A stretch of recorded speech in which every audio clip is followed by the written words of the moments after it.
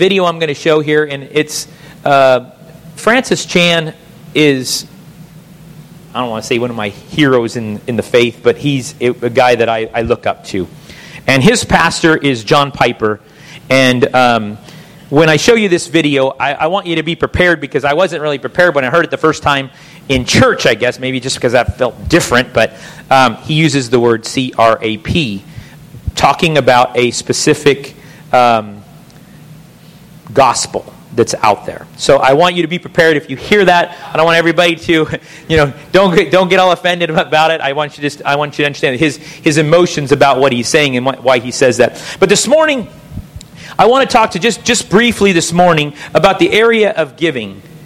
And in the area of giving, I told Glenn early on, I said, Glenn, this is one of those areas I don't like to preach about. I don't like talking about money. I don't like talking about giving, because I see it so abused on TV. I see it abused in church. Let's be honest. I mean, I'll be honest with you. Probably the biggest problem I have is because in churches, I believe it's been so, whether it's telethons or whatever it is, it seems as though every time you turn on the TV, on Christian TV especially, it's talking about giving.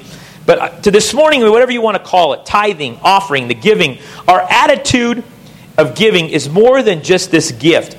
I'm not going to command you today. I'm not going to tell you. I'm not even going to try to sell you on giving. Selling you on giving is exactly what I'm talking about, this prosperity gospel. And first of all, what giving is not.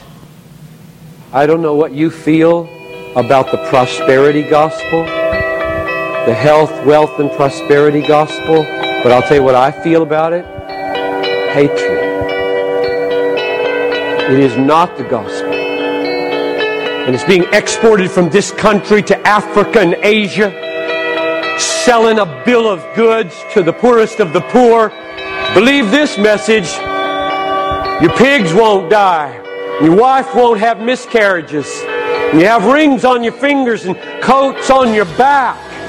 That's coming out of America. The people that ought to be giving our money and our time and our lives, instead selling them a bunch of crap called gospel.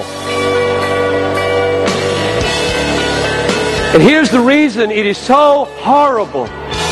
When was the last time that any American, African, Asian ever said, Jesus is all satisfying because you drove a BMW?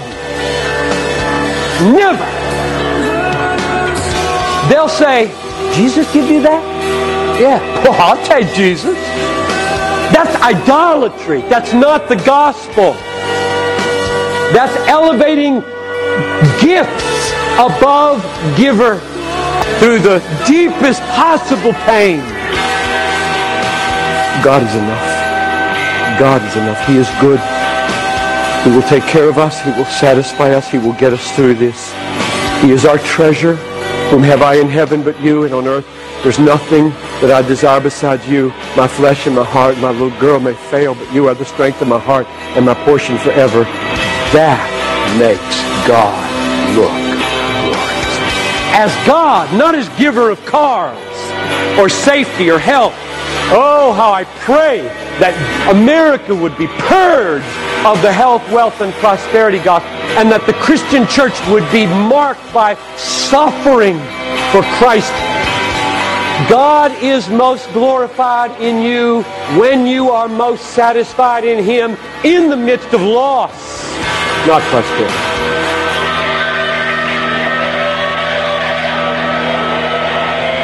So this morning, what I'm trying to say is this, is what giving is not. I want to make it clear that I do not believe this. I do not believe that just because you give, that God is going to make you wealthy. He's going to make everything work out for you.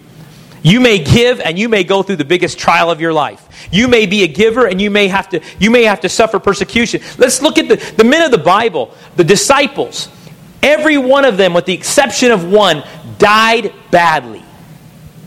Thrown from the temple roof, boiled in oil, crucified upside down. Tell me about a gospel that says everything is going to be great. I'm going to tell you what, that is a fool's gold.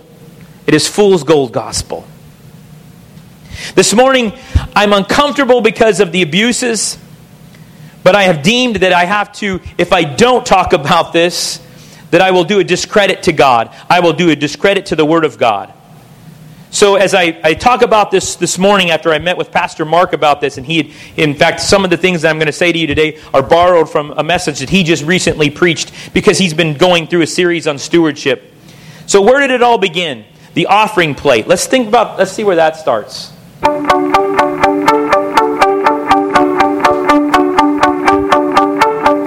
you know that the passing of the plate or the collection of the offering hasn't always been a standard feature of Sunday morning worship?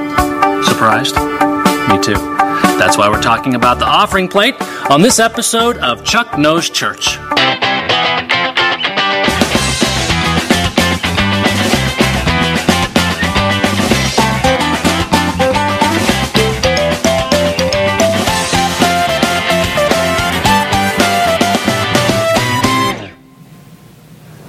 Passing the plate is a way the ushers on Sunday come around and collect the gifts to the church. And it's not always a plate, actually. It could be a basket. Or a wooden box, I suppose. A tambourine? Really? All right, I guess if you can put money in it, an usher can pass it. It's hard to imagine, but passing the plate wasn't always necessary to financially support the church. Not until the late 1800s did churches actually count on voluntary contributions to keep their doors open. You see, just like it was in Europe, the new government of colonial America established, sanctioned, and financially supported the church. Colonists couldn't see it any differently. A prosperous society depends upon having citizens of good character. And where else would this good character come from but the church, of course? Except in 1833, Massachusetts became the last state to rescind its religious taxes. So by then, congregations in the United States had to rely solely on their members for financial support. Pastors came up with all sorts of ways to survive the free market of the 19th century America. For example, many churches actually sold a pew to their members. That way, a congregant could sleep in, come to church late, and still have a good seat. Then, after the Civil War, something new became popular. Pastors began teaching the biblical principle of tithing. God gives unto us, and we give back to God 1/10 of all that He's blessed us with. Just like that. An act of worship and a commitment to God. That sounds like the right answer to me. Still, it would be nice to sleep in a little on Sundays. Oh well. To learn more, ask your pastor. Tell him Chuck sent you. So this morning what I want to do is I want to look at Luke chapter 10, verse 25. We've probably heard this story about the Good Samaritan, but I've never heard it really in line with giving. So in Luke chapter 10, verse 25, I'll begin there. It says, on one occasion, an expert of the law stood up to test Jesus. Teacher, he said, what must I do to inherit eternal life? What is written in the law? He replied. How do you read it? He answered, love the Lord your God with all your heart, with all your soul, and with all your strength, and with all your mind, and love your neighbor as yourself. You have answered correctly, Jesus replied. Do this and you will live. But he wanted to justify himself, so he asked Jesus, and who is my neighbor? And in reply, Jesus said, a man was going down from Jerusalem to Jericho. When he was attacked by robbers, they stripped him of his clothes, beat him, leaving him almost half dead. The priest happened to go by down the same road, and when he saw the man, he passed by on the other side. So too a Levite, when he came to the place and saw him, he passed by on the other side. But a Samaritan, as he traveled, came where the man was, and when he saw him, he took pity on him. He went to him and bandaged his wounds, pouring on oil and wine, and then he put on the man on his own donkey, brought him into an inn, and took care of him. The next day he took out 2 denarii, and gave them to the innkeeper. Look after him, he said, and when I return, I will reimburse you for any extra expense that you may have. Which of these three do you think was a neighbor to the man who fell into the hands of the robbers? The expert of the law replied, the one who had mercy on him. Jesus told him, go and do likewise. There are three types of people involved here. The first one is this. What's yours is mine, and I'm going to take it. These are takers. These are people who believe they deserve better. Entitlement. If I can't have it given to me, I'm going to go take it. They're suggesters. They're ones that say, well, you can see that I don't have enough. They'll drop hints suddenly, it makes sure everybody knows that they're not quite making. Takers are those who don't really want to work for it. They want everything handed to them. I'm a child of God. I deserve better than this. Takers are manipulators who put the odds in their own favors.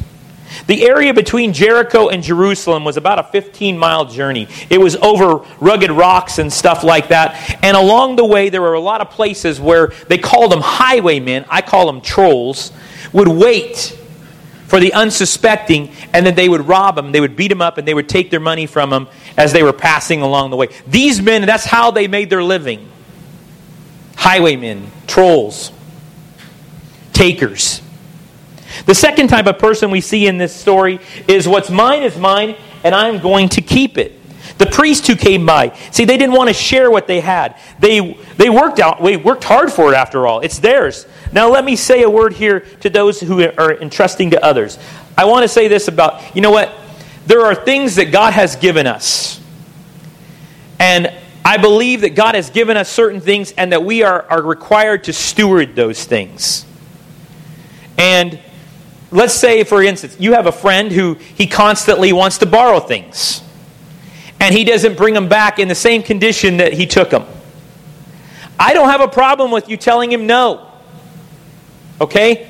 I don't believe that's being a good steward if I go ahead and give it to him and he continually wrecks it. I know how he's going to treat it. I said it a couple weeks back when I talked about restitution and how we're supposed to treat things. We should bring it back better than we got it. So just as a little side note there. And let's say that this also goes along with the church. See, a lot of times in churches, we feel like, oh, what's mine is mine. This place belongs to me. This carpet, we put it in. You don't understand. And sometimes we'll actually offend people who come into the church by being with this my mindset attitude. A young man came to the church some time back. He brought in a cup of coffee. He didn't know. There's no signs on the door that say, don't drink coffee. He'd been to another church where they do. They have donuts, they have coffee in the church, and he thought it was normal. Somebody jumped on him here, and he said, I'm not coming back. Now see, when we have I'll tell you this right now, I would much rather have a stained little place of coffee here and somebody who knows the Lord than worry about my carpet. Now, yes, so you're going to see here, I have a balance in this. Yes, I believe that God entrusts us with certain things and we need to care for them. This church building, our homes, our cars even. I say about my truck out there, it's the Rapture truck. I'm not getting another one. That's my last truck. So I take care of it. I treat it a little better because I know that, you know what, this has got to last till the Rapture. And that could be quick. Or it could be a little ways away. But either way, I want to be prepared. But we as Christians, this is even in the church, and maybe I'm speaking to our deacons here just for when we have a mindset that says it's mine, it belongs to me. Don't let that. I'm going to tell you right. If our heart is not towards giving, even in the midst of the church, we won't receive back. We are going to see ourselves constantly battling, trying to make it. The last type of person here, what is mine is yours, and I'm going to give it. They're the givers. They're the Samaritan. Now, this is why Jesus told this story. I want you to think about the priest and the Levite. Now, the priest, here's his excuse. Listen, I can't touch you. I can't touch anything bloody because then I become unclean. So I'm going to church. I gotta stay clean. The Levite, who's the priestly tribe, they're there to serve the priest. So he's like, hey, I got business going on too. I can't get there. I've got an agenda to keep. The Samaritan, though, this is the part that's very interesting. The Samaritans were looked down on by Jews. They did not like them. They were a lower class of citizen. You would actually, if you were in that time, you would actually associate more with a Gentile than you would even a Samaritan, because you did not like how they operated.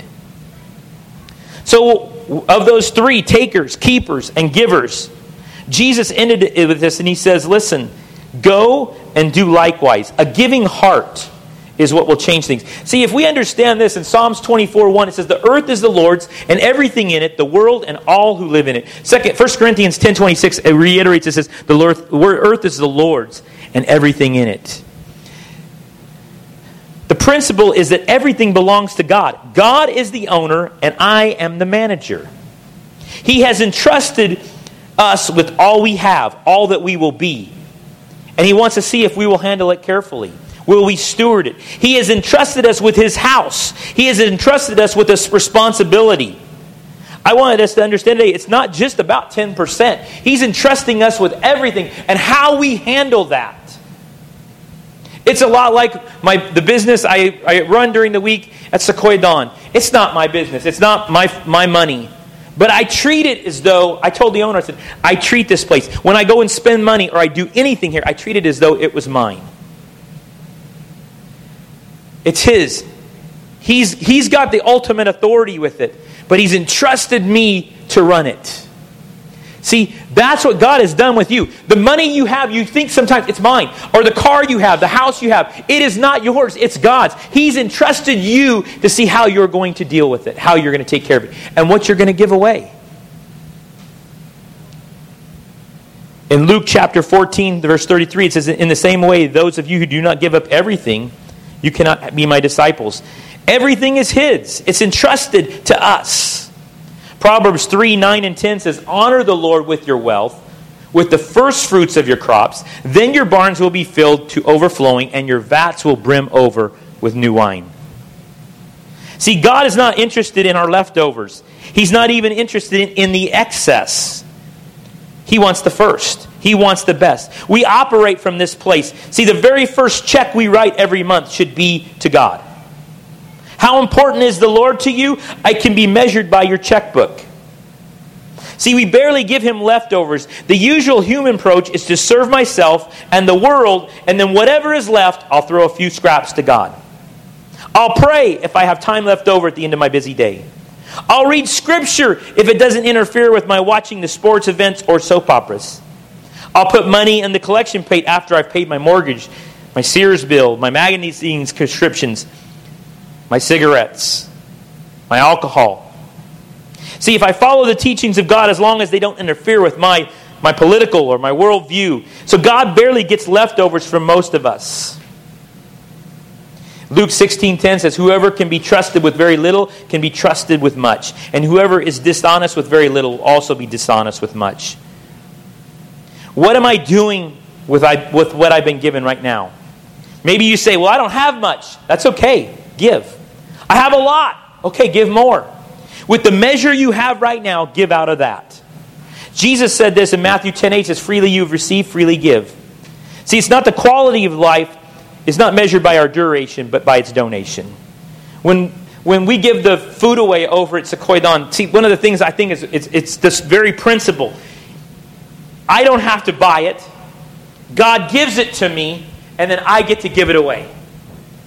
What a principle. He's showing us that's the very principle He's saying for us. I'm going to give you this. Everything that you have, I've given you. Now all you have to do is give it away. What a principle if we would just live by that. See, the lawyer who questioned Jesus, he was asking this question. He says, who exactly is my neighbor? See, he'd done all these other things, and then he says, but he wanted to justify himself. He says, how am I going to gain eternal life? The usual tactic of our flesh is to argue about the very meaning. Who exactly are you telling me is my neighbor? See, that's how we operate. Well, wait. Are you saying this? Yeah. He is saying this. He seeks to quibble over the precise definition of neighbor to try to keep it as small and as minimal as possible. Trust God. Test God and trust God attitude. Malachi 3:8-10 says, Will a mere mortal rob God? Yet you rob me. But you ask, how are we robbing you? In tithes and offerings. Bring the whole tithe into the storehouse, that there may be food in my house. Test me in this. Test me in this, says the Lord, and see if I will not throw open the floodgates of heaven and pour out so much blessing that there will not be room enough to store it. Test God in this area. See if He doesn't provide the blessing. Some of you said, well, I have. And you know what? As soon as I did, the enemy came along and devoured everything up. But you know what then? That just means I needed to give more. Philippians chapter 4, verse 17, it says, Paul says this, he says, not that I desire your gifts. What I desire is that more be credited to your account. The Living Bible says it like this, though I appreciate your gifts, Paul is saying this, he's appreciating all the things that they've done. What makes me happiest is the well-earned reward you will have because of your giving. So what's your attitude this morning about giving? Are you a taker, a keeper, or a giver? Matthew 6:21 says, where your treasure is, there will your heart be also. Giving is not God's way of raising money. It is God's way of raising people into the likeness of Christ. 2 Corinthians 9:7 says, each of you should give what you have decided in your heart to give, not reluctantly or under compulsion, for God loves a cheerful giver. This is one of the reasons why I don't like even passing the plate, because I believe it brings people into a place of compulsion. The guy next to me, I just saw him put his check in there. Well, if I don't put in something, then what's going? I don't want people to give reluctantly, or the New American Standard Bible says grudgingly. I don't like it. I would rather have a box in the back, and I would rather people be able to give as they are stirred by the Holy Spirit. 2 Corinthians 9:6, the verse right before this says, remember this, whoever sows sparingly will also reap sparingly, and whoever sows generously will also reap generously. I will not tell you how much to give. Some of you say, well, 10%. No, the New Testament principle is really to give it all. Cheerfully. I've been in churches where the offering time is the longest session in church. It's a long appeal. It's a pleading. It's like we're on TV. It's like a telethon of giving. I promise you that will never be my heart here. But I will tell you this. There is a principle that God gave us. As I sow into the kingdom, I will reap a harvest. I'm not sowing because I'm going to get a harvest. I sow because He told me that He promises that this is what's going to happen. And I know this because I struggled with this area in my life for years. My wife even said one time, because I would say, well, I'm giving all of my time. And I was. But truthfully, until it dug into my pocketbook, it felt a little different. And then as I began to give, even just starting off a small amount regularly, God began to bless me. God began to bless me. And eventually, I got into a position where, now I don't even miss it. It's gone before I even know. It's part of the nature of my checkbook. So to this morning, I'm not telling you this to make you feel guilty. I don't want you to go, okay, Greg's just putting it on top of us. No, what this is this morning is I want you to realize that this principle of giving, God is, and maybe, you know what? Maybe it just starts off with just something small. Greg, you don't understand. I barely make it. I know. Then just start off small. Because you know what? If you've got small, God's okay with you giving small. God's looking for that act of faith. Remember last week I talked about in James, he says, it's not that we merely listen to the word. Remember I talked about the fact that there are those who are challenged, but they're not changed. You're not putting money in my pocket, but you're putting money into the kingdom of God when you give to the Lord. You're sowing into souls.